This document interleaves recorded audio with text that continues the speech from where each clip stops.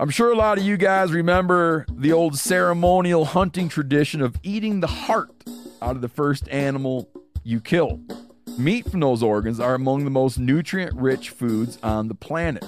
You can get those same benefits your ancestors craved via convenient daily capsules from Heart and Soil. Find out more at heartandsoil.co. And remember, use code MeatEater for 10% off your purchase. There's nothing like snook hook sets at dawn or catching a tarpon in the moonlight. Find your next fishing trip made easy on fishingbooker.com and experience the magic of the Sunshine State or any other destination on your fishing bucket list. Book a blue water adventure in search of sailfish or go snapper fishing with the kids. With over 6,000 captains and trips to choose from, planning your next one just got a whole lot easier. Download the Fishing Booker app on the Google Play or App Store or visit them online at fishingbooker.com to book your trip today.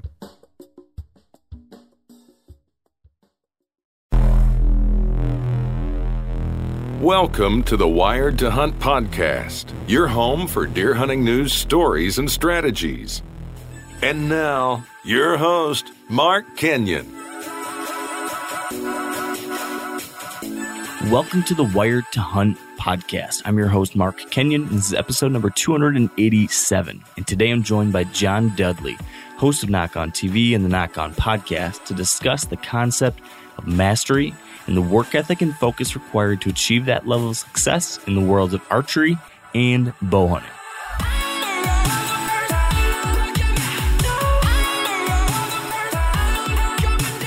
All right, welcome to the Wired to Hunt podcast, brought to you by onX. And today we've got John Dudley with us. And he's a guy that likely needs no introduction, but just in case you're not familiar with him, he is the host of Knock On TV and the Knock On podcast.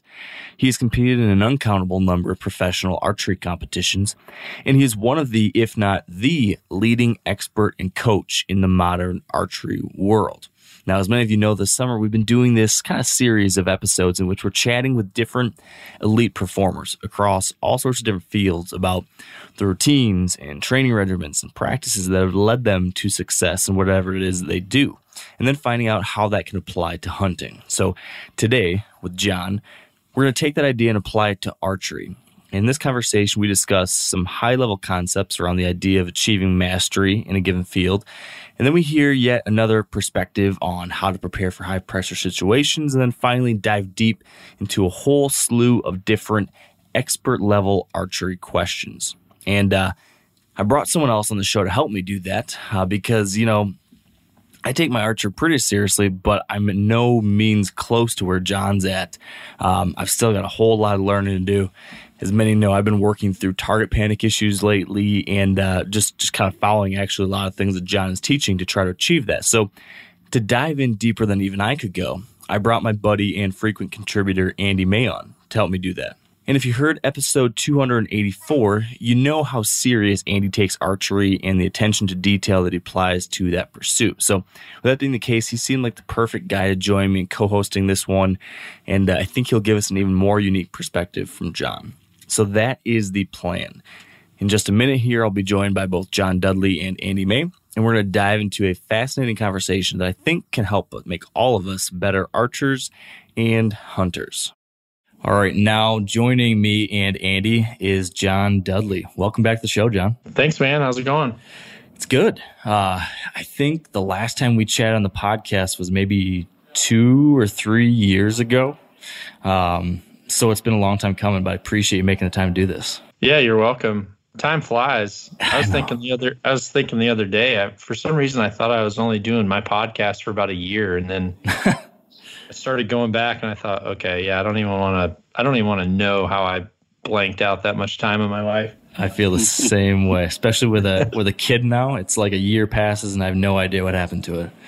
Yep. It's easy to let it get away from you. So given the fact that time is money and time is our most valuable commodity, I'm thinking rather than, the usual chit chat, beating around the bush type of stuff that sometimes happens on podcasts, I kind of want to just jump right into the hairy stuff. Are you up for that, John? Yeah, that's fine. So we're doing this series this summer where we've been talking to a whole bunch of different people that are high achievers or high performers or peak performers in some kind of field, and just kind of studying all the different things that make those people tick. So what are the practices and the habits and the routines? What are the training regimens? Like what are these key things that make people really good at whatever it is that they do, and then trying to figure out, how can we take stuff from those folks and apply that to what we're doing as hunters. You are like a perfect example like this, it seems, from the outside looking in, at least because of the success you've achieved on the archery side, and then how you've applied that to bow hunting too. And with all that being the case, on top of your own experience, just like kind of watching you from afar and listening to the podcast and seeing different things you've done, like you surround yourself with a lot of people like this, whether it's Joe Rogan or Marcus Aubrey or Cameron Haynes or Andy Stumpf, whoever it is. I just feel like you've been able to interact with a lot of people that have kind of achieved this like mastery of something or another. And I'm kind of curious, when you hear that term, John, mastery, in your context, like what does that mean to you? What does it mean to achieve mastery of something? And then what do these people that that have achieved mastery, what stands out to you as being consistent across all of them? Well, definitely work ethic is the most consistent. I think people that have that, they naturally gravitate to each other as well. All of these really cool personalities that I've been really fortunate to kind of continue to snowball with. I think a lot of that continues to snowball because of there's a really cool time right now with social media where if you are kind of a positive force that way, you're more exposed to other people that like that. And all of those people want those kinds of people around them. Mm-hmm. And so they naturally reach out. I continually try to avoid relationships that are negative, or people that don't follow through with what they tell me that they're going to do. If someone promises me something, it's like, I get it. Sometimes you forget, but there comes a point in time where you've given them enough benefit of the doubt. And, if every single time you go in their bedroom, so to speak, and you're stepping over a bunch of dirty crap on the floor, I mean, it goes back to my very first roommate when I was set to play college football. His room was a dump. He never did dishes, and he was always, barely did laundry. And you know what? He barely got by with grades. He was always late to practice, and just that sort of behavior, it's just like, it doesn't help someone who's trying to be positive. It kind of goes back to the very first time, if anyone ever started lifting, you kind of want to have a lifting partner so you could have a spot. And all of a sudden that guy calls you and it's like, hey, I'm not going to go today. And you're like, okay, no problem. And then the next day he's like, yeah, I'm going to go. But then he doesn't show up. And you end up like adjusting yourself so much to try to meet people in the middle to where it never works. And I just really feel like if you have a good work ethic and you're willing to just continually pound at whatever it is you want to do, then you need other people that help you stay on that path, and not, carrying other people on your path gets really hard. I mean, if you're a good friend, you do it for people that are in need of support at certain times, and depending on crap they're going through. But overall, you want people that if you sprain your ankle along the way and you've got some stuff that's bogging you down with work, you need people that are going to be able to pick you up and carry you for a short period of time. But I also don't want to be the guy that's getting carried every day. It's like that old saying that you are the sum of the 5 people that you spend the most time with, right? Like that rubs off on you, it seems like. Do you think that applies even within something just like hunting? Like if I'm a guy who really, really, really wants to get better at hunting, I feel like lots of times you fall into just a crowd of like your hunting buddies because they're local or because by circumstances became friends. would you ever go so far as to say like, hey, if you really are passionate about trying to take your hunting to the next level, you should actually like proactively seek out ways to kind of grow a higher, what's the right word? Just a group of people that'll push you even further, even in something like hunting? No question. I mean, no question. It's a timeless thing. You know, if I still wanted to hang out with my high school friends, I'd probably still be, you know, walking around Johnsburg talking about, you know, when we won the game against Round Lake in the last 2 minutes. You know what I mean? It'd be like, but you kind of have to get out of that. And honestly, I've had guys that I was friends with, that I did, you know, videos with or was in production with, that were really passionate about hunting. But there's just a difference between the guys that they go out, they want to party, you know, they might be all gung-ho about it the first night, but then they stay up and drink too late. And then by the third day, they can't get up. And, you know, guys that, I don't know, I've been on remote islands with people on a hunt where I'm tagged out, my tag's punched, and they're the only one with the tag. I'm staying there to help them, and they're not wanting to get out of bed at sunrise. They're just like, let me know if you see something. It's like, no, this isn't. Like, yeah, I'll do it. I'm gonna do it for the next 3 days that I'm here, but that's gonna be the last time I do it. You know, you have to be willing to step out of those groups if you don't see that group's going in a positive direction.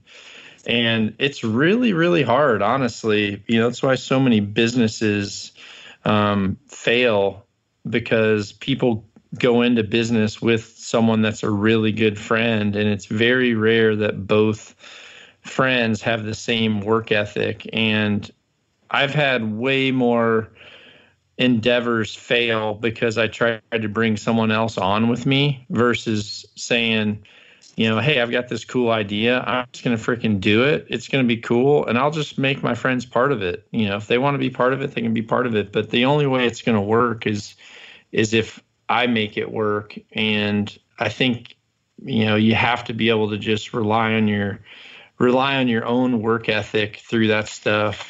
Yeah. When you talk about work ethic, I think it's really easy to think about the ways that applies to stuff like your business or how it applies to staying physically fit. When it comes to, you know, let's say archery, this is one of those things that the average guy or girl, like that's a hunter out there, right? They see that as, you know, a prereq to be able to get out and go hunt.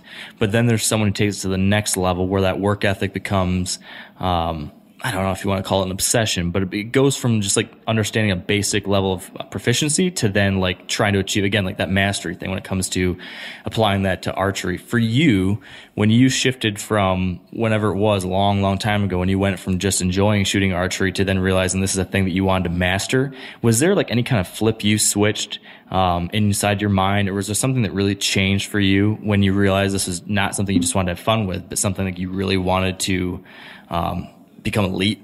Like, what was the big change inside of you when you made that switch? The change for me on anything that I just all of a sudden get fanatic about is it's things that I'm not good at.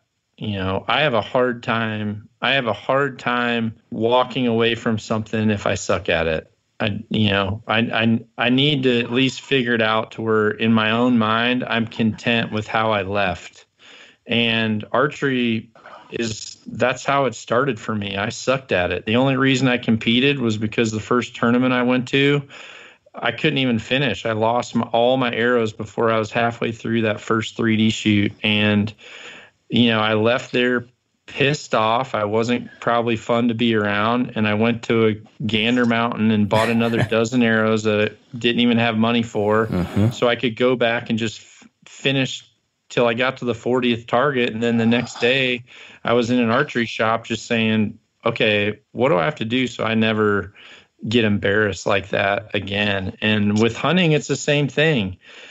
I'm fanatic about hunting, and if you've ever heard any of my friends talk about me, now I know that I kind of feel that way. I guess I don't recognize kind of, I don't know, the vibes that I put off, but when animals trick me, or when I feel like I'm in a position where I've like outsmarted everything, and then all of a sudden they like pull this wild card out on me and I get beat or I eat a tag, I'm there the next year. Like it really bothers me. It seriously, I keep thinking about my last trip to France when I was hunting chamois in the Alps, because the conditions really sucked.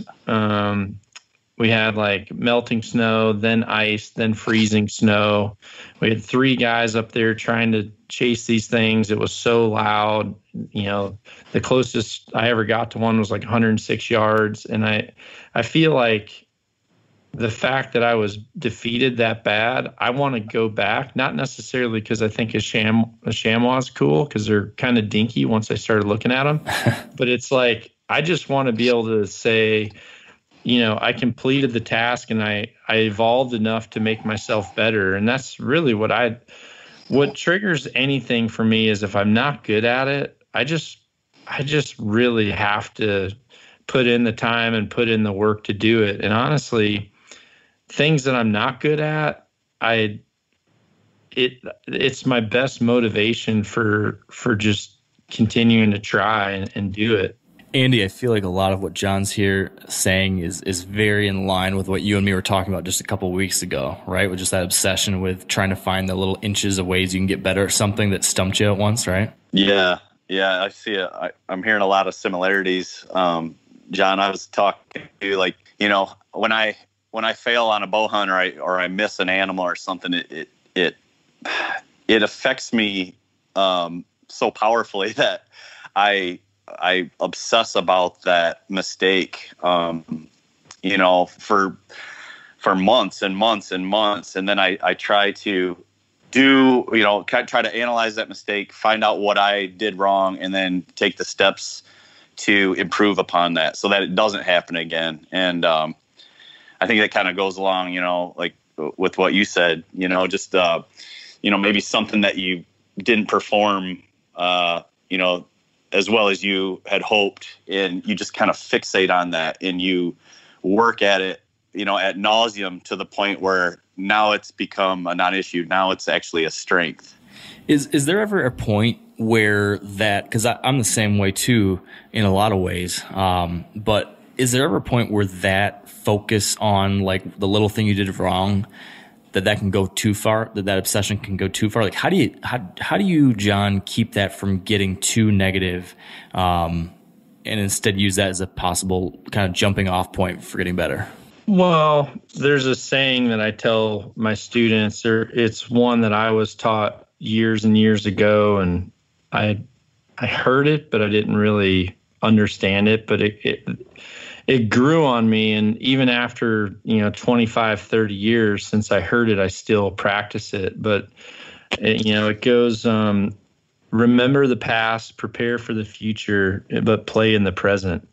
And that's what I do. I try to remember the past, but I definitely don't have regrets on the past. I just remember it, and I let it affect what I'm preparing for in the present. And I think,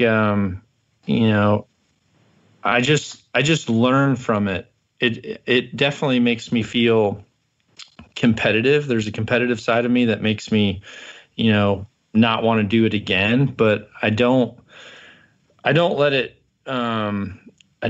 drag me down. For the longest time when I was competing, my biggest downside was when I would make a shot, and this was a lot more of a problem when I shot 3D archery, because I started as a competitive 3D shooter. So I started on unknown yardages.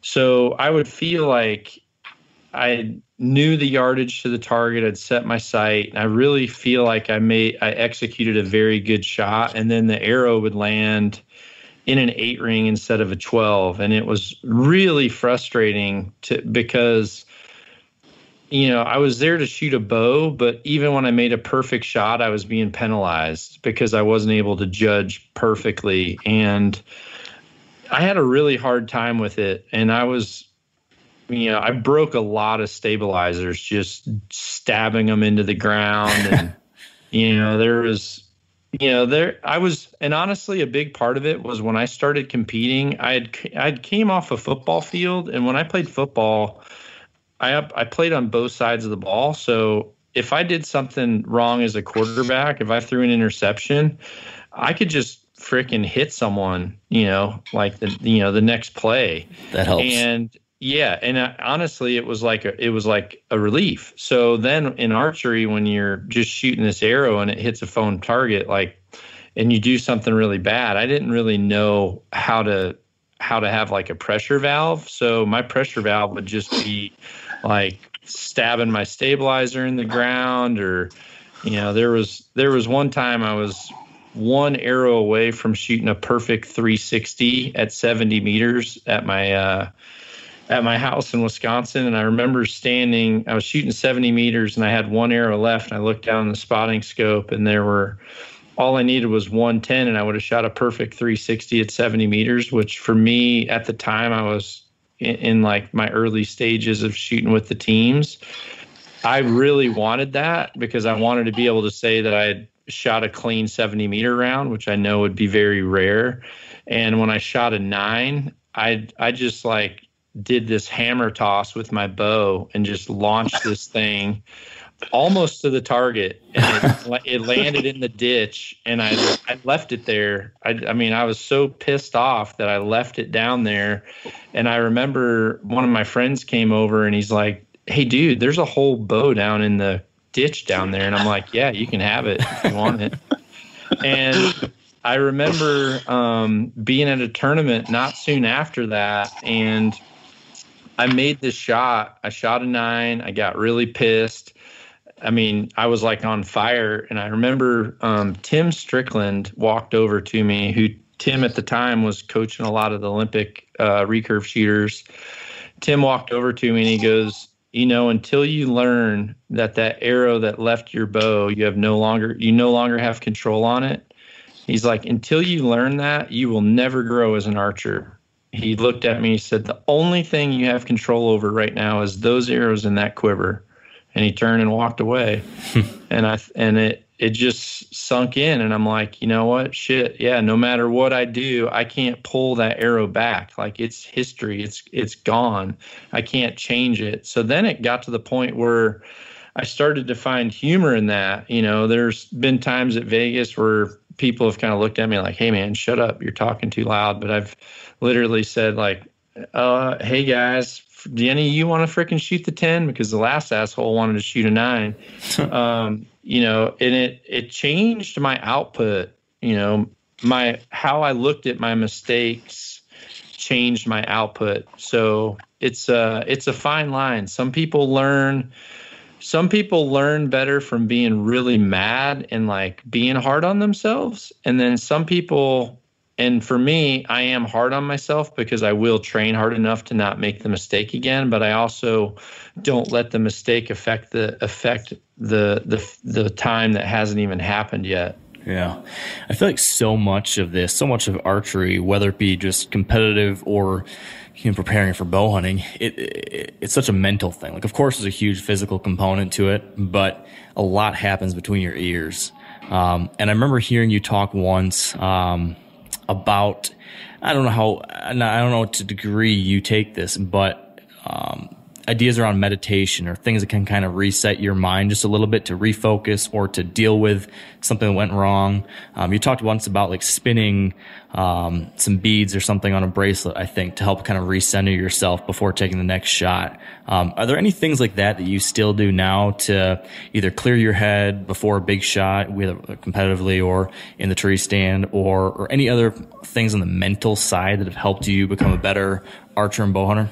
Meditation, certainly it's important. And one of the things that's important from a meditative side is that you can learn to control your heart rate. So, or you can help maintain it and lower it if you really need to. So if you're in a pressure situation, just learning how to like breathe and focus on breathing, essentially what you're doing is you're re-triggering your conscious thought process so that it's not actively thinking about a fight or flight syndrome. It's you're trying to kind of reset your conscious to where it's only occupied by the actual physical process of breathing, and then it'll help you. It'll help naturally lower that heart rate because you're not dumping adrenaline still. You know, it's when you intently think about, like, this is the biggest buck I'll have ever shot. What are all my friends going to think when I show them this? Mm-hmm. Or some people are like, oh my God, he's so big, I don't want to miss this thing, you know? And it's like, those are keywords that can certainly trigger the conscious to go into that fight or flight state. And when that happens, then your heart rate's accelerated, your breathing gets heavier, you know, you kind of put yourself in a poor position for having a positive outcome. I feel like for me, when I had a bracelet that had little pieces of carbon arrows on it, and they were all pieces of arrows off arrows that I had like won medals with, so to speak. So to me, they had meaning. So I would just focus on shifting those things all the way around. And for a lot of people that do meditation, you know, they actually have like meditative like bead bands for their wrist, where they're kind of just actively thinking about moving that bead from one position to another position, from one position to another position. And what they're trying to do is just reset the conscious, focus on the breathing, and bring it into play. Guys that struggle with target panic or buck fever, these are a lot of times it's people that, one, have never learned some of these small tricks that do for sure help you. They do help you stabilize, but they also help you be able to somewhat tolerate that feeling. And if you haven't felt it, it feels way, it's like overtaking. You almost feel like there's just no way you can get it done. And then as soon as you let that arrow go, even if you see it missing, there's this huge like rush of like, oh, thank God I got rid of that arrow, you know? And I've been there, you know, I've been in those situations. It's a terrible place to be in. But you have to do two things to get out of those situations. One, you have to be able to recognize when it's happening and know some of these little things to try to reset it to where you're focusing on your process again and you're not focusing on the prize. And then the second thing is acclimation. You know, being in those moments to where your intensity is high and you're kind of putting yourself in these like game day type situations more often, it just gets to be to the point where it's not scary. You know, it was scary the first time I got behind the wheel of a car. I mean, the first time I ever got on a dirt bike, I was scared when someone's like, okay, you got to do like 1 down, 4 up. And I'm like, what the hell does that mean? But the more you do it, all of a sudden you just realize, okay, you know, I just jump on this thing and go. The subconscious is like doing all of it. Consciously, you're just thinking about the having fun part. So you have to be able to acclimate yourself. And I think that's a big reason why events like the Total Archery Challenge are really important for people that are also trying to get more involved with hunting. Because, you know, you get in these situations where you're shooting with a larger group. People are all watching with their binoculars. You know, you're not wanting to, essentially you're wanting to put on a good performance in front of people. When that happens, you feel nervous naturally, but the more you do it, you'll acclimate to it. So I really feel like a big part of this is just continually working hard to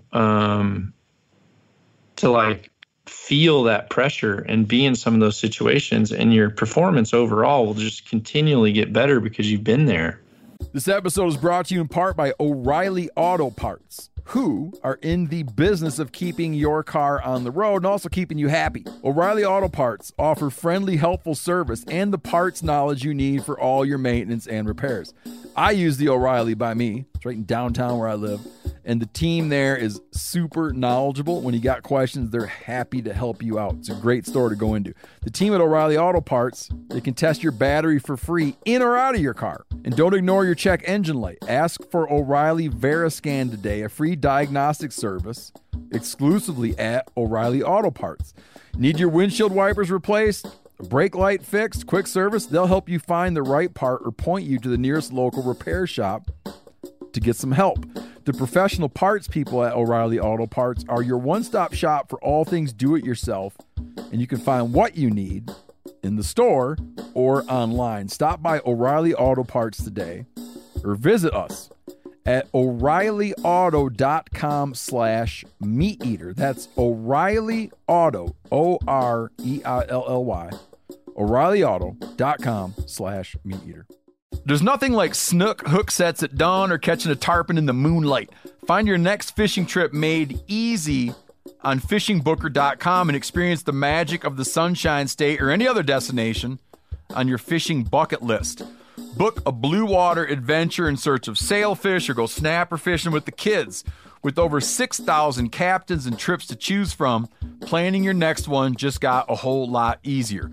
Download the Fishing Booker app on the Google Play or App Store, or visit them online at fishingbooker.com to book your trip today. Yeah. Andy, I know that you've been in some of these situations that John's talking about here. We've talked about it, you and me, but I know you had some questions for John right around this topic. Any of those come to mind? Yeah. Well, John, just going off what you were just talking about and trying to, kind of focus on the process and keep, I guess anxiety. I always describe it as trying to keep the anxiety low by focusing on the process.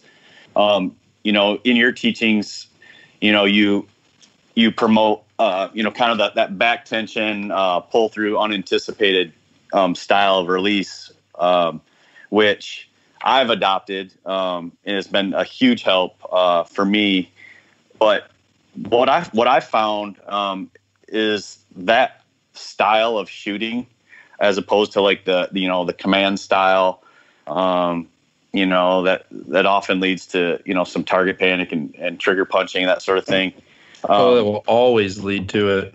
Yeah, and just call it punching, because whoever I know Tim Gillingham likes to call it command style, but I'm just going to tell you, it's a, I can call people someone who they have command beer drinking habits, but in the end, they're just drunks. Good point. Yeah. So, but what I've found is like this unanticipated style of shooting, it's a very relaxing way to shoot. Like, so I always go back to my story. I've been bow hunting a long time and I had a lot of success, and I was always a trigger puncher, and I did okay. I made some good shots. I made some bad shots, wounded some, animals, but I obviously, after, studying your ways, I wasn't in control, and I had adopted, your teachings and put in the work, and now I shoot an unanticipated release. And I've just found that I'm just so much more relaxed in the shot. Not only, at things like the Total Archery Challenge, what I also participate in, but like in that hunting scenario with that big buck standing there, like I'm adrenaline is high. I'm excited, but that style of shooting for me is just, it's such a relaxing thing, because I'm just focusing on, that pull through motion, or, focusing on just letting my pin float. Do you agree with that? Is that your belief as well? Yeah, 100%. I mean, I think it's really important that people get to the conclusion that in order to gain control, you have to first lose it. And, you feel like you're losing the control when you really start training to get a surprise shot. You feel like you feel like you have to know when that's going to go off. But the reality is, you are so much more stress-free when you don't know when it goes off, but you do know where it's going to go. There's this transition of, yeah, you're nervous about something new. I get it. And there's some, honestly, it used to be way harder to find that. And the reason why is because years ago, people didn't know proper technique. So when they would try to shoot a tension activated release or a hinge release and their posture is completely incorrect, or they don't know how to anchor properly, a lot of other variables were happening at the same time, and they weren't sure of where things were going to go. But, the thing that I take the most pride in right now is when I open up all of our hashtags like Knock On Nation, School of Knock, the amount of people that could literally mirror my form that I struggled for years to kind of perfect, that took like so much time. It was like decades of like doing that. And then it just got to the point where as I taught, I just kept simplifying this down and like boiling it down to where I could teach someone that had never shot a bow and they dang near look like me in like an hour. And I'm just looking at them like, damn it, freaking wish I could have done that. But then those same people all of a sudden just can take over a release like that and start to focus on this surprise, unanticipated shot. And they don't even think about it. It just feels so good. And honestly, when you're shooting good, archery is so fun. And honestly, when you make this switch, there's this short little window that all of a sudden you make this one shot that sticks out as, I've never made a shot that good. It went off so easy. Everything seemed like in slow motion. The arrow just pounded the center. It's like you kind of just have this standout moment of, oh yeah, that's what everyone's been talking about. And then once you get that and you can start to repeat that, you realize like, this is super fun. And then when you go out into a hunting situation and this bull of a lifetime steps out, and you're just sitting there thinking about your process, and your posture's good, your stance is good, and you draw back, you anchor properly, and you settle into that peep, and the pin's right there. And yeah, you're a little nervous, but you get your finger on that safety, and you're off the safety, you're on the trigger, and you're just embracing that little bit of shake that you got from being nervous, and you pull through, and that sound breaks, and you just know you're like freaking dead. Like that, you're dead. Like I know, I don't have a question of where the shot's going because I know what a good shot is now. I mean, once someone has that feeling in a hunting situation, it's like the best sense of accomplishment. You just realize that you've like jumped the biggest hurdle in this entire sport. I feel like there are some people that think that, to get ready for hunting season, bow hunting, they pick up their bow a month before the season, start shooting it, making sure it's still hitting on the zero, and then they're good to go. But to achieve what you just described, that level of proficiency and confidence, I know it takes a whole different commitment. How would you describe what it takes to someone to get to that level? What kind of lifestyle, what kind of commitment does that take? If someone's like, hey, how do I get to this point? How would you describe what would be necessary? To get to that point? Yeah, I mean, like, I'm not saying shoot 300 arrows today and tomorrow and do this thing. More so like what kind of commitment or what amount of your life, daily practice, what does it take to make that next level jump to that point? Well, I think the biggest commitment you're going to have to make is not making excuses for yourself. I mean, if you want to say like, hey, I want to train that way, but I want to command fire when I go hunting. Well, okay, you're wasting everyone's time. Do you really want to be better? Do you really want to be different? Because if you do, then you could easily do what I do every single year when hunting season's over, which is probably the time of year where I develop the most poor habits, or, I would say my shots, instead of being like on level 9 or 10, which is what I strive for when I'm training a lot. During the end of hunting season, I'm probably at a 6 or 7. I haven't shot very much. I've only, pulled arrows back on animals, or maybe checked my sight marks here or there, and in between hunts. I feel like when I decide to reset, which for me it's always around the 1st of December. I actually, and this year I posted it. If you go to the Nock on Archery YouTube channel, there's a series called School of Nock.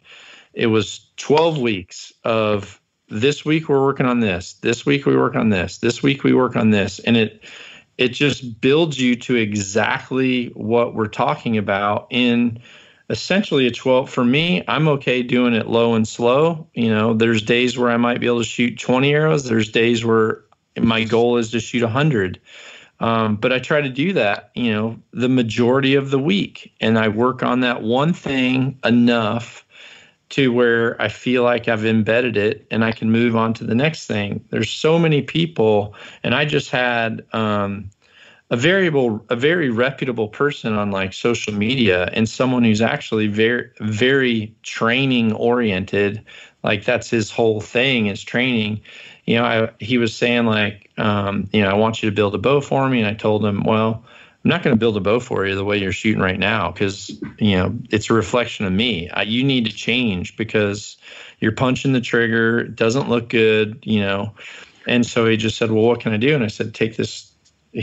I spell it all out right here. Focus on this, do all of this. And then in the end, you're going to be set up in a posture and in a placement to where if I build you a bow, I know it will fit you properly. Because the bow he's got right now doesn't even fit him properly, in my opinion. So, one of the things he said was, well, I don't have 12 weeks. And it's like, well, okay, you can do it in 3 or 4, but the mentality now, there's like a lot of people that just want to hack. And some things like this, if you want to achieve mastery, which is what I think the theme of this program is, take hack and throw it out the window. If you're looking for a shortcut, like this isn't the place. If you're looking for a shortcut, you're going to be like 80% of the other people out there that are struggling. If you're really wanting to do something to where you have potential to be the best at it, and at the end of your last day hunting, you can look back and say, I did everything I could to be the best hunter I can, then you need to look for work. You need to look for like the ability to work at it, not the ability to hack it. That's what you need to look for. Yeah, that's a great point. John, hey, going back to the shot execution, I had a question.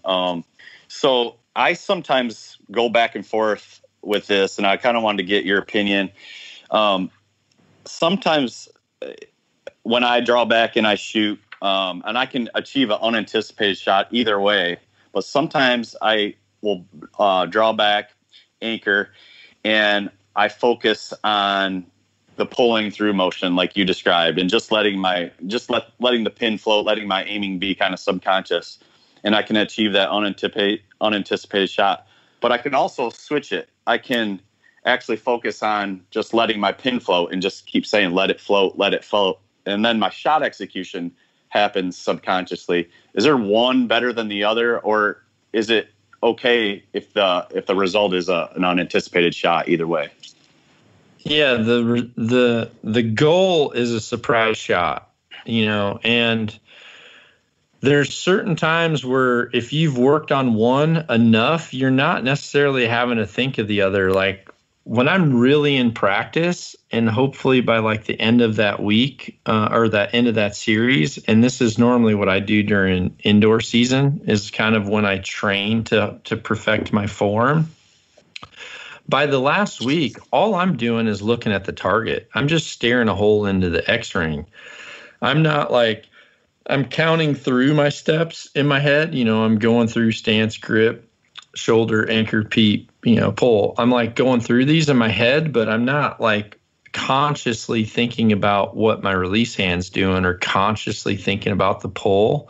I'm just letting the subconscious do that stuff, but that takes an extreme amount of time. The fact that you've committed to it and you've worked at it enough, it's allowing you to sometimes think about the pull, but other times you can just think about the float. And honestly, if you embrace that float, then you're not worried about being in the pocket. That's what when I call, once you let off that safety in between, when you let off the safety or when you start applying pressure on a trigger, that moment between then and when that arrow goes off, that's kind of the pocket. And really the only thing that's happening during that time is you should be building pressure for the shot to go off. And you should also be seeing some movement in the front half of that bow, which is going to be what you're seeing through your sight. And being able to embrace that float and realizing that, okay, if I have a magnifying glass in my scope, I'm going to see more. If it's windy out, I'm going to see more. If I'm tired right now, but I'm still trying to get my reps in, I'm going to see more. If I'm shooting uphill or downhill, I'm going to see more. But that's cool. I just want to be here, let this shot break when it is, and I'm like totally comfortable with that. When you can make that step, and if you personally have made that step, dude, that is a Jedi level step. It's very rare that people get to that. And I mean, that's how I feel when I shoot. I really could care less what I would score in backyard practice. Honestly, I don't even care what I'd score at any of these total archery challenges. What I do care about is that I make good shots. And if I feel any sense of anxiety or unease of my mind during that pocket time, then to me, that's not a good shot. And all I'm striving for is being up there and making good shots and letting the rest take care of itself, because it's my opinion that it takes care of itself way more times than not if you just focus on that. Yeah. Well, one of the biggest takeaways, or one of the things that you described that was so helpful for me early on, was that you strive to make a 10 on your shot execution. Not necessarily hit the 10 ring, but your goal is to score a 10 on your shot execution. And when I kind of shifted focus to that, to try to make that perfect shot every time, it was just like you said, it didn't really matter what my pin was doing. My pin was moving around, floating around, but it was always coming back to where I was looking at. And no matter where in the process my shot broke, the pin always seemed to find the middle, and I just, it just got the snowball rolling. I became more and more comfortable with movement and just focusing on that execution. And I'm just surprised, sometimes like you feel like that shot break and it feels like your pin was, 2 inches to the left, and you go up there and it's still in the middle, and it was just such a big, just a big realization for me of how badly I was doing things wrong, for so many years. If you see that enough, like I remember John Barklow, who I'm sure you guys know. Yeah. I remember John Barklow told me, he said, dude, once I saw that happen enough times, he's like, I just kind of took it as like benefit of the doubt that as long as I'm doing my job behind the line, like that weird shit like that will go down, and it won't, I'm more expecting it to like land where I want it to if I'm just being dynamic versus being surprised that it is off, because he said, I've kind of surprised myself so many times by thinking, oh, I should have 2 of them that are way left. And then I get down there and they're in the middle, and it's like, whoa, okay. That's cool. That's an awesome feeling. John, going back to letting your pin float and accepting movement. Is there a time where you do things to minimize that? Like I was talking with Mark, I actually use a rear bar on my bow hunting setup, and I know that you don't really promote that, but So for me, what I was noticing, Mark and I shoot Matthews bows. The grip runs a little lower in the system. They tend to be a little more top heavy. So what I found is like keeping my bow level, and, minimizing, pin flow. I needed to add some side weight and some weight to the rear to kind of minimize that. Otherwise I was like correcting it with my hand, which I didn't feel comfortable doing, because then I felt like I was imparting, hand torque. But I was wondering if you could just kind of touch on that, like your thoughts on that, with the scenario that I just described, but also just like minimizing pin flow. Like, it's okay to accept some movement, but when is it excessive, and when do you try to minimize it? Well, I kind of just base it off the fact of, if it's like, I don't know, one way, I guess the way I'll talk about it is I have a Jeep and my wife has a Jeep. My Jeep's lifted with 35s. My wife's is stock. Like, if there's a lot of wind and you have a Wrangler and you're going down the road, like, you're going to move around. How my wife's moves around is like manageable. How mine moves around is not what I'd want my sight pin to do. So I think you thrive to have something that you understand. If you're not being perfectly still, you're going to see some movement, but you don't want the movement like very sporadic. You want it in like almost like a continual thing. Like if it's always just kind of moving down and coming up, moving down, coming up, moving down, coming up, some of that movement might not even be because of the bow. It might be what your brain is wanting to do. I always feel like when I cover an object, my brain, because it knows that's where it wants me to hit, my brain wants confirmation that that object's still there. So the subconscious actually lowers that just enough to where you can peek and see it again, and then it allows you to go back up. And then if it's like, I don't believe it's still there, can I just take a quick look? Oh yeah, it's still there. It's kind of like the peekaboo thing. I'm okay with that. But what I'm not okay with is when it's like down and up, right over, up, up, up, down. Like, I don't like doing that because I'm fighting something. I don't like that. If it's consistent, then I'm okay with it. If you have a slow float, then yeah, you can certainly slow it down with mass. But mass is hard to tote around the timber. Mass is sometimes hard to deal with. If you are committed to shooting every day, mass can somewhat come back and bite you. The better thing that you should do, if you're not wanting to shoot counterweights, which I personally don't like sidebars for hunting. I think they're very impractical. I personally would rather you use the canting option on your bow sight, which is what they've always been designed for.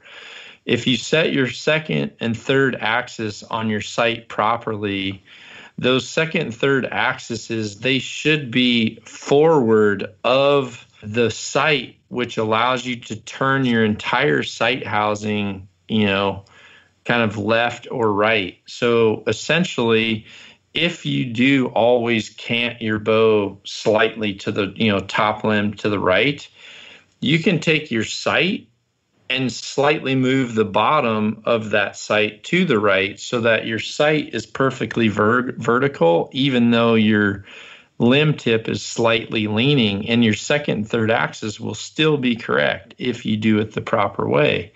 I would rather see that to compensate for a quarter of a bubble than I would someone, trying to drag. There's just no way you would use, like, if you were on your belly shooting axis like I was 2 weeks ago in Lanai. I mean, I remember looking at Joe and I'm like, could you imagine having a side rod on right now? And he's just like, you take it off and throw it after your first stalk. And I'm like, yeah, exactly. Yeah, you would. Sometimes depending on the terrain and how diverse you are in your hunting, sometimes you may be fine. I mean, I've got a guy that's kind of part of our knock-on staff that's filmed for me for a long time. He shoots like a 20-inch stabilizer and a side rod. It's in a shoot-through riser all the time for hunting. It's like one of the weirdest looking things I've ever seen, but he's totally comfortable with it. He's a target shooter that loves to hunt, so he just kind of more or less takes out a target setup that just has fixed pins and an arrow with broadheads on it. And he deals with it, but he's also in Wisconsin, sitting in blinds or tree stands. Like, I think he did an elk hunt himself maybe a year ago, but when I look at all the different places I go, man, imagine trying to drag a sidebar through canola early season in Alberta. There's no way you could do it. Not practical. This episode is brought to you in part by O'Reilly Auto Parts, who are in the business of keeping your car on the road and also keeping you happy. O'Reilly Auto Parts offer friendly, helpful service and the parts knowledge you need for all your maintenance and repairs. I use the O'Reilly by me. It's right in downtown where I live. And the team there is super knowledgeable. When you got questions, they're happy to help you out. It's a great store to go into. The team at O'Reilly Auto Parts, they can test your battery for free in or out of your car. And don't ignore your check engine light. Ask for O'Reilly VeriScan today, a free diagnostic service exclusively at O'Reilly Auto Parts. Need your windshield wipers replaced? A brake light fixed? Quick service? They'll help you find the right part or point you to the nearest local repair shop to get some help. The professional parts people at O'Reilly Auto Parts are your one-stop shop for all things do-it-yourself, and you can find what you need in the store or online. Stop by O'Reilly Auto Parts today or visit us at O'ReillyAuto.com/meateater. That's O'Reilly Auto, O-R-E-I-L-L-Y, O'ReillyAuto.com/meateater. There's nothing like snook hook sets at dawn or catching a tarpon in the moonlight. Find your next fishing trip made easy on fishingbooker.com and experience the magic of the Sunshine State or any other destination on your fishing bucket list. Book a blue water adventure in search of sailfish or go snapper fishing with the kids. With over 6,000 captains and trips to choose from, planning your next one just got a whole lot easier. Download the Fishing Booker app on the Google Play or App Store, or visit them online at fishingbooker.com to book your trip today.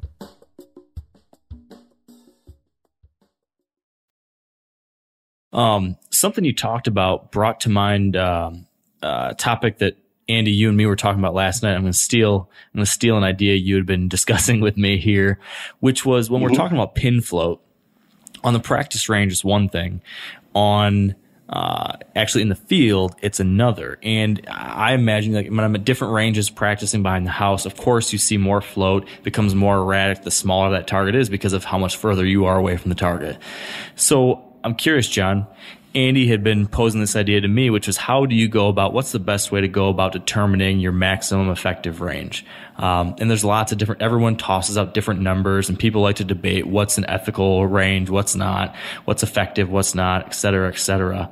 And as I'm practicing out there and you see how much pin float you get and you start to become comfortable or not comfortable with a certain level, how do you go about determining what a quality effect or what your maximum effective range is, and how should someone out there listening go about trying to figure that out for themselves? Is it just, can you do what, some people say, get a whole group in a pie plate in 3 inches in whatever, or is there a more methodical way that you go about approaching that?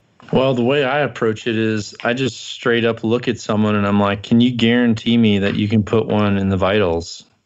And if they're like, well, I don't, probably not. I'm like, okay, well then there's your answer. I think if you practice at distances long enough, I'm not going to tell someone, if someone can hit it 9 out of 10 times, they can hit a pie plate at 100 yards, but yet at their local club, as soon as someone shoots, at the end of every 3D round, we do everybody throw $1 in a hat and shoot the iron bucket 20 yards, and that guy goes out every time. Well, guess what? I don't care how many he can shoot out of 10 at 100. The guy unravels as soon as there's pressure on him. So, I don't think there's a clear answer to that. I know that me personally, honestly, There's been several shots with Joe Rogan, for example. There's been several shots where we've been in a position and he's wanting to make a shot, and I'm like, you're not making that shot. And he's like, would you make that shot? And I would look at him and be like, no. And he's like, you couldn't make that shot? And I'm like, with what's going on, no. I remember having this conversation with him in Lanai. It was a deer at 60 yards. Now, Joe's more than capable of shooting at 60 yards. He's more than capable of shooting at 70 or 80. I've seen him shoot. He's a good shot. He doesn't miss targets. He's a good shot. He's definitely, I wouldn't say he's great, but he's above average. He's, I wouldn't question that he could hit it in the vitals, but when there was wind, and I know he hasn't shot his bow enough to know what that arrow is going to do with a quarter bubble or a half bubble. It's an axis, which they can jump through their own butthole to get away from an arrow if they want to.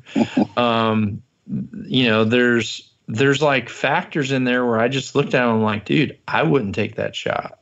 I shoot 60 yards, probably 50 arrows a day in my backyard, but there's no way I'd be able to tell him. And honestly, even when I was stalking in on my deer with Cam, we had the bucket 55 yards, and I'm like, I'm not going to shoot him that far.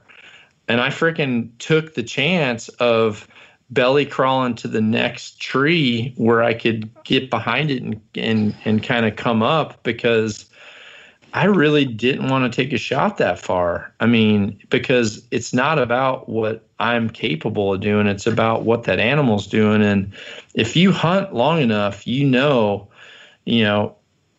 shooting a whitetail deer in Wisconsin is a lot different than shooting a deer that's coming to a whitetail deer that's coming to a feeder in Texas. I mean, a 50-yard shot at a whitetail up here in the Midwest, it's just out in a food plot, cruising along, chowing down on some turnips, no problem. 50-yard shot at anything like a deer in Texas, it may not even be possible, dude. I don't even know, but I wouldn't try it, So it's really hard. You have to have the knowledge and the experience of being able to not only read the animal, but know the animal. And then more importantly, small factors like little wind gusts, has it been raining? Do you know what your bow does when there's a little bit of water on your cable slide? Did you have your bow in the back of the truck going down the gravel road in Alberta where that red dust gets all over everything and it starts to slow down your speed? Little things like that, they all factor in. So there's just no way I can tell someone this is your effective distance. Andy, where's your head at on that? Yeah, that makes a lot of sense. It takes me back to the last 2 years in Wyoming antelope hunting. The first year, I was feeling, very confident, shooting at some longer distances. I've been doing it for a lot of years, practicing. I felt very competent at a certain range with conditions, that were perfect. And the first year I did shoot an antelope, at a longer range. It was dead calm. He was feeding. The situation was perfect. Fast forward to the following year, completely different scenario. It was very windy. I kind of went in there maybe a little overconfident, and I missed a shot at the first antelope that I shot at, and it wasn't as long as that other shot. It was actually quite a bit shorter.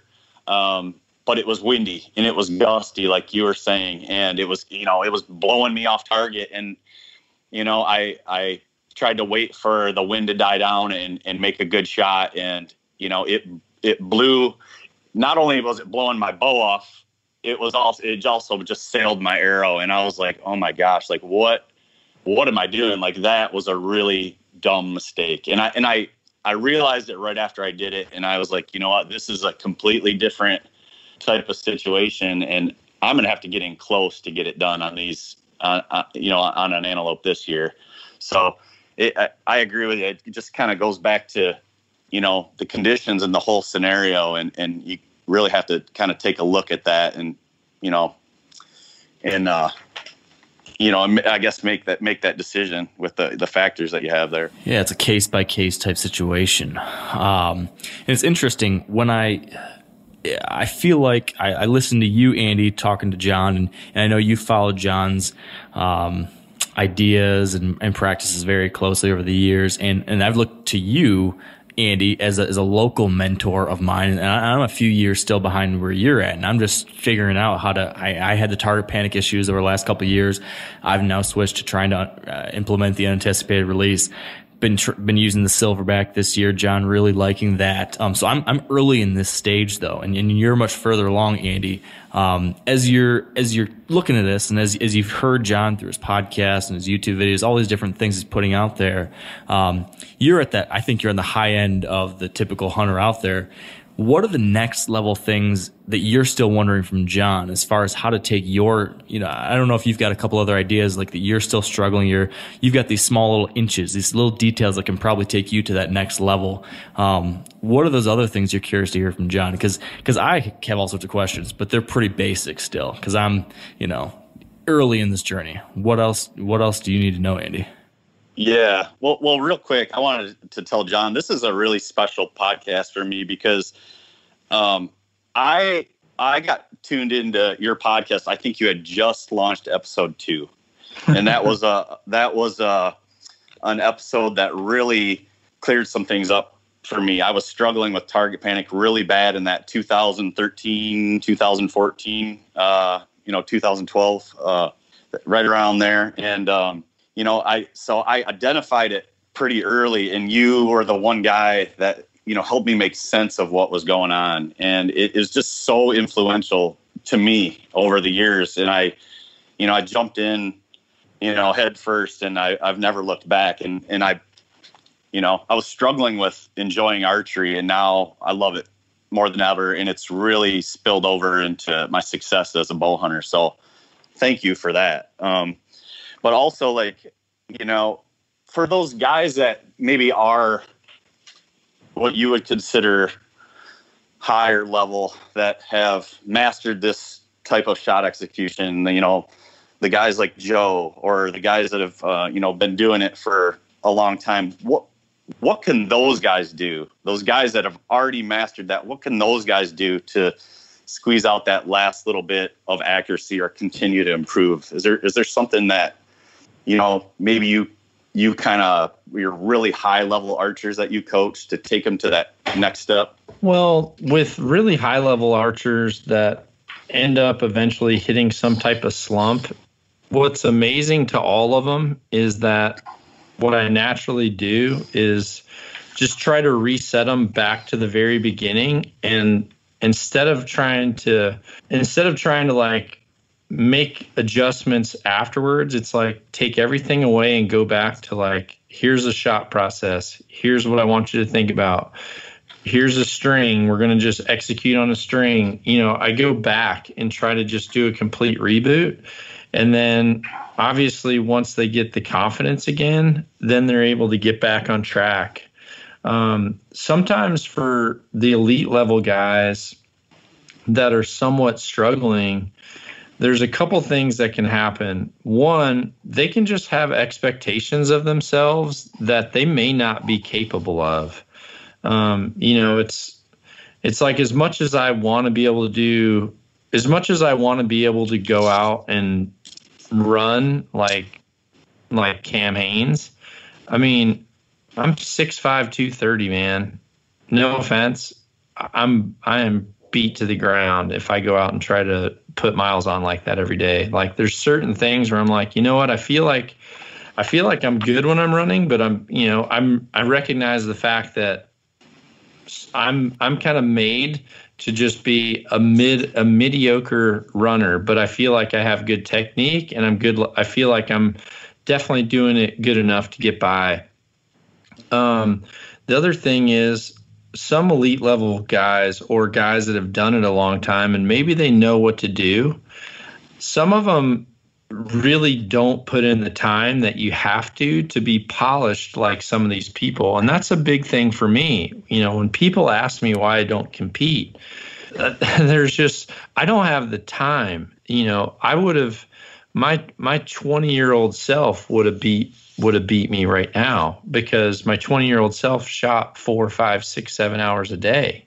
And even if I wasn't doing it right, I did it wrong consistently.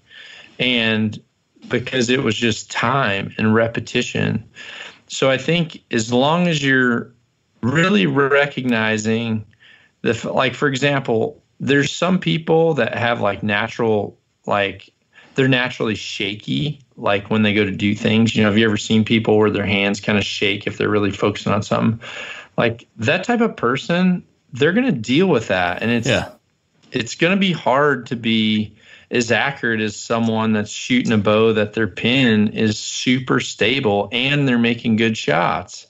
So you kind of need to be truthful on your self-reflection of, you know what, I'm really solid. I feel like I'm making great shots. I practice all the time. Then, okay, well, now you're a candidate to talk about a third thing. How much are you actually putting into fine-tuning your arrow setups to really match your bow? And do you know your bow setup is set up properly to where it's maximizing the groups that your arrows can provide based on how the two of them team up together? So some of those small little points start to come from small little things like, how many gadgets do you have? There's some people that are just gadgety people that have they have like weird D loops. They want a kisser button. They want some kind of a weird new peep sight. They want this sight that's got a fiber optic dot in the middle, a sticker that's a ring, all these different things that are kind of, in my opinion, gadgety, rather than just simplifying it and really focusing on being able to kind of perfect what they're doing and know if what they're doing is going to work. There's people out there, and I've done this. I've posted a picture a few days ago of this target bale, and there was like 3 different groups of arrows on it. Each of those groups of arrows were all shot out of the exact same bow at 90 meters, but every single arrow group had a much different result on the paper. And those results were based on how those arrows match the bow. And that's one thing you really have to know about. Andy, I know we're running out of time here, so I know you had 1, maybe 2 other questions on this line of thinking. I'll let you send one more at John. We have to wrap this up. John, like everybody kind of looks up to you, as an archery coach, and we see you make, great shots consistently, and certainly, highest of the high as far as archery skill level. But can you tell us? I just want to kind of like humanize you a little bit and ask you, give us a reason why John Dudley might miss a. I miss all the time. Okay. Well, what causes you to miss? Lack of practice. Lack of practice. Lack of practice is one. When I break down, a lot of the things that I talk about them because I'm dealing with them. When I make a post talking about the importance of shoulder position and how creeping causes you to miss and where that miss is going to go, it's because I've been doing it all morning. That's why I practice. That's why I did that School of Knox series, because it's like, and there were days where I showed people like, I can't shoot a 300 today. I can't. But my goal is to be shooting 300s with high upper 20x counts by the end of this period, because I'm realistic. I know that I can't just pick up my bow anytime and shoot clean. Now, am I going to can I set down my bow and pick it up and be above average? Yeah, I think I'd feel comfortable saying that. But, I certainly do miss. There's times where as soon as the shot breaks, I'm like, damn it, bubble was off. And being able to recognize like why you miss is very important, and also being able to recognize what actually like some type of a technique or flaw that's broke down like right as the arrow is breaking. That's really important too, because it helps you identify. If I make a shot and the shot breaks and I kind of see the arrow come out a little sideways, like instantaneously I'm thinking like grip pressure, and then all of a sudden, I feel the front of my riser pushing really hard on the front of my index finger. Dang, I was freaking putting a little front finger torque on that thing. I learned to recognize those. It's not like I can't say I slop arrows around all day long, but I really strive to get into a rhythm and into a flow state and into a zone. And sometimes it may take me 20, 30 arrows to get there. Sometimes it may happen right off the bat. But I certainly miss. I did a live feed the other day, and as I was talking, I was showing people how my sight worked, turned around and made a shot at 30 yards, but had my sight set on 50 and just, totally blanked the target. So, it's common for me. It happens. I'm not a robot. But again, that kind of goes full circle back to what we talked about at the very beginning. Is now I'm in a whole new position where it's like, what, that happens, but at least I know why, and I'm not going to let it happen on the next arrow. I'm going to make corrections. And I think if you have that approach, then eventually you'll find this little click where you're just going to be making really good shots. And sometimes you'll go out and be like, man, I couldn't miss tonight. And those are the best feeling days. But there's also days where you go out and you just feel like your shoe's coming untied all the time. And honestly, on those days, I just kind of embrace the suck and just say, it's not meant to be tonight. I'm shooting some 8s. I really wanted to shoot 12, so it might be a good night for me to go and, get some of these fletchings repaired and get this D loop, replaced, and I'll do something archery related, but not necessarily reinforce bad habits. I feel like everybody listening to this, if they're a bow hunter, which probably 97% of the folks listening to this one are bow hunters, we all want to get better. We're all at different levels, though. We all have kind of a different starting point where we're at right now, but we're all looking to take that next step. And you talk to people all the time that are trying to take that next step, and they look to you to figure out how to do that. You've got to hear a lot of things from those people. You must hear explanations for why they're not doing that, or problems, or questions, or concerns, or excuses. Is there something that you oftentimes just wish you could tell these people? Is there one thing that just jumps up over and over as like that challenge you wish you could give everyone, or the thing like everyone's looking for the magic bullet and you could say, well, I challenge you to do this, or here's one thing I really wish people would start working on, would focus on? If you could leave people with one final challenge today, or one final parting piece of advice that seems maybe somewhat universal, what would that be, John, to wrap us up here? Be honest with your work ethic.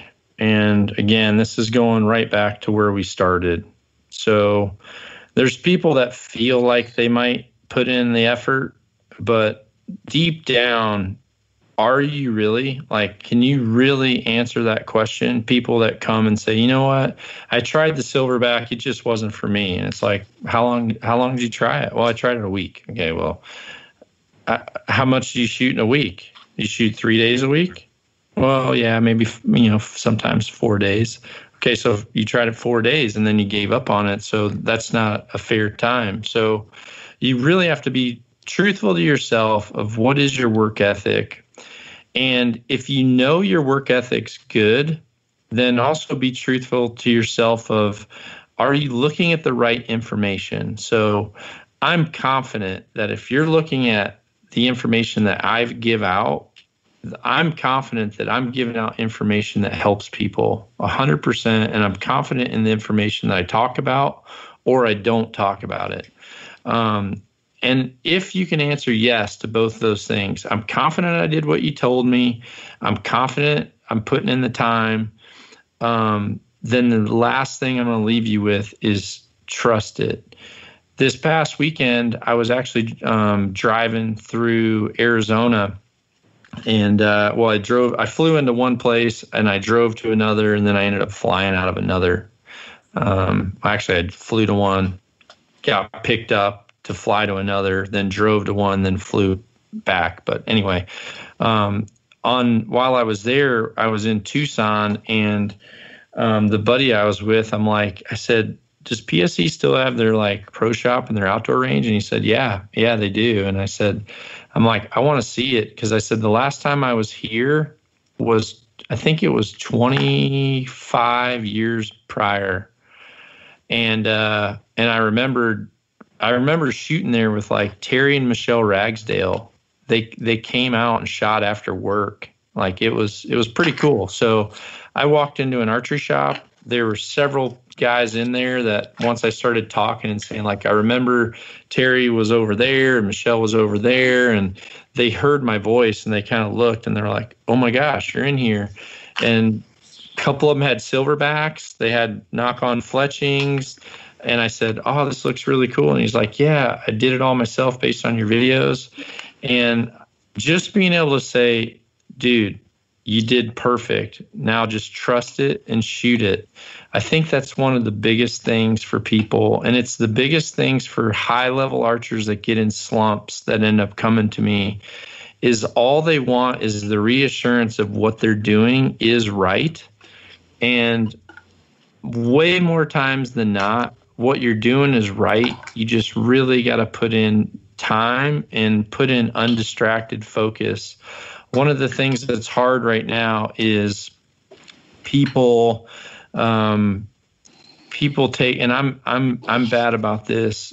There's times where I practice where I'm uninterrupted, and I'll just make a picture or post about a shot that I've done that was an hour or 2 hours earlier. I'm not like when I'm doing live feeds or trying to make posts or texting my friends or talking during my practice, it's very interrupted practice, and it's not very good.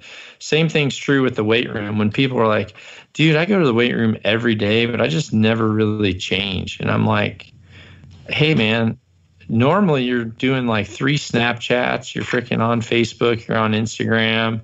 Like, you're not actually going in there and being effective at what you're doing. So I just want to urge people that if you can look at yourself in the mirror and say, I am willing to put in the time, and I'm confident that I did everything that you told me, and I'm not like making excuses for things that might not feel comfortable this second, then the next thing is just trust it and just put in time, because it's a proven fact psychologically. It takes at least 21 days to create a habit. So you have to commit to at least that before you can feel like you're not doing something the right way.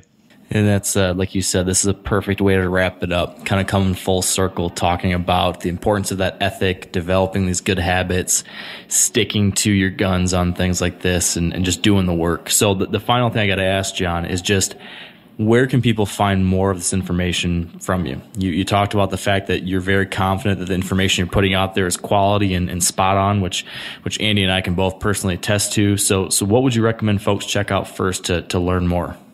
Well, if you go to the Nock On Archery YouTube channel, you can easily just type in a subject that you're thinking about, and then maybe put my name in front of it. Just John Dudley, how to shoot a release, John Dudley peep sight, John Dudley anchor position, and there's just hundreds and hundreds and hundreds of videos in there on do that, or about that, how to fletch an arrow, how to set my sight up, how to tie a D-loop, how to tie a knocking point. I mean, anything, just put it in there. And then every day, like my most frequented place is Instagram. at Nockon TV, Nockon TV. I definitely post as I'm practicing. I post results afterwards. I do a lot of live feeds on there. Make sure notifications are on, because in the middle of practice, if I've made a mistake and I want to talk about it, I'll go on a live feed and show you, or I'll also talk about things that I might be doing in the field or things that I might be packing for a camp. So that's really my channels. And honestly, if I wasn't doing what I'm doing now, there's no way I would be out there on these things. I'm there for the archery community and the bow hunting community. So if you're interested, those are the places to be. Perfect. All right, John. Well, can't thank you enough. This is, as usual, always a lot of interesting stuff, a lot of education, and Andy and I both really appreciate it. So thanks for taking this time. Yeah, thanks, guys. Thank you. Thanks, John. And that is it for today. I gotta believe you're gonna leave this one inspired to start kicking some butt, whether that's with your bow or out in the woods. So don't let that energy fizzle away. Get out there and get after it. Hunting season, it is just on the horizon. It's gonna be here before we know it. So until next time, thank you for being here, and stay wired to hunt. I'm sure a lot of you guys remember the old ceremonial hunting tradition of eating the heart out of the first animal you kill. Meat from those organs are among the most nutrient-rich foods on the planet. You can get those same benefits your ancestors craved via convenient daily capsules from Heart and Soil. Find out more at heartandsoil.co. And remember, use code MeatEater for 10% off your purchase. Outdoor adventure won't wait for engine problems. Things like hard starts, rough performance, and lost fuel economy are often caused by fuel gum and varnish buildup. Seafoam can help your engine run better and last longer. You simply pour a can into your gas tank. Hunters and anglers rely on Seafoam to keep their engines running the way it should the entire season. So pick up a can of Seafoam today at your local auto parts store or visit seafoamworks.com to learn more.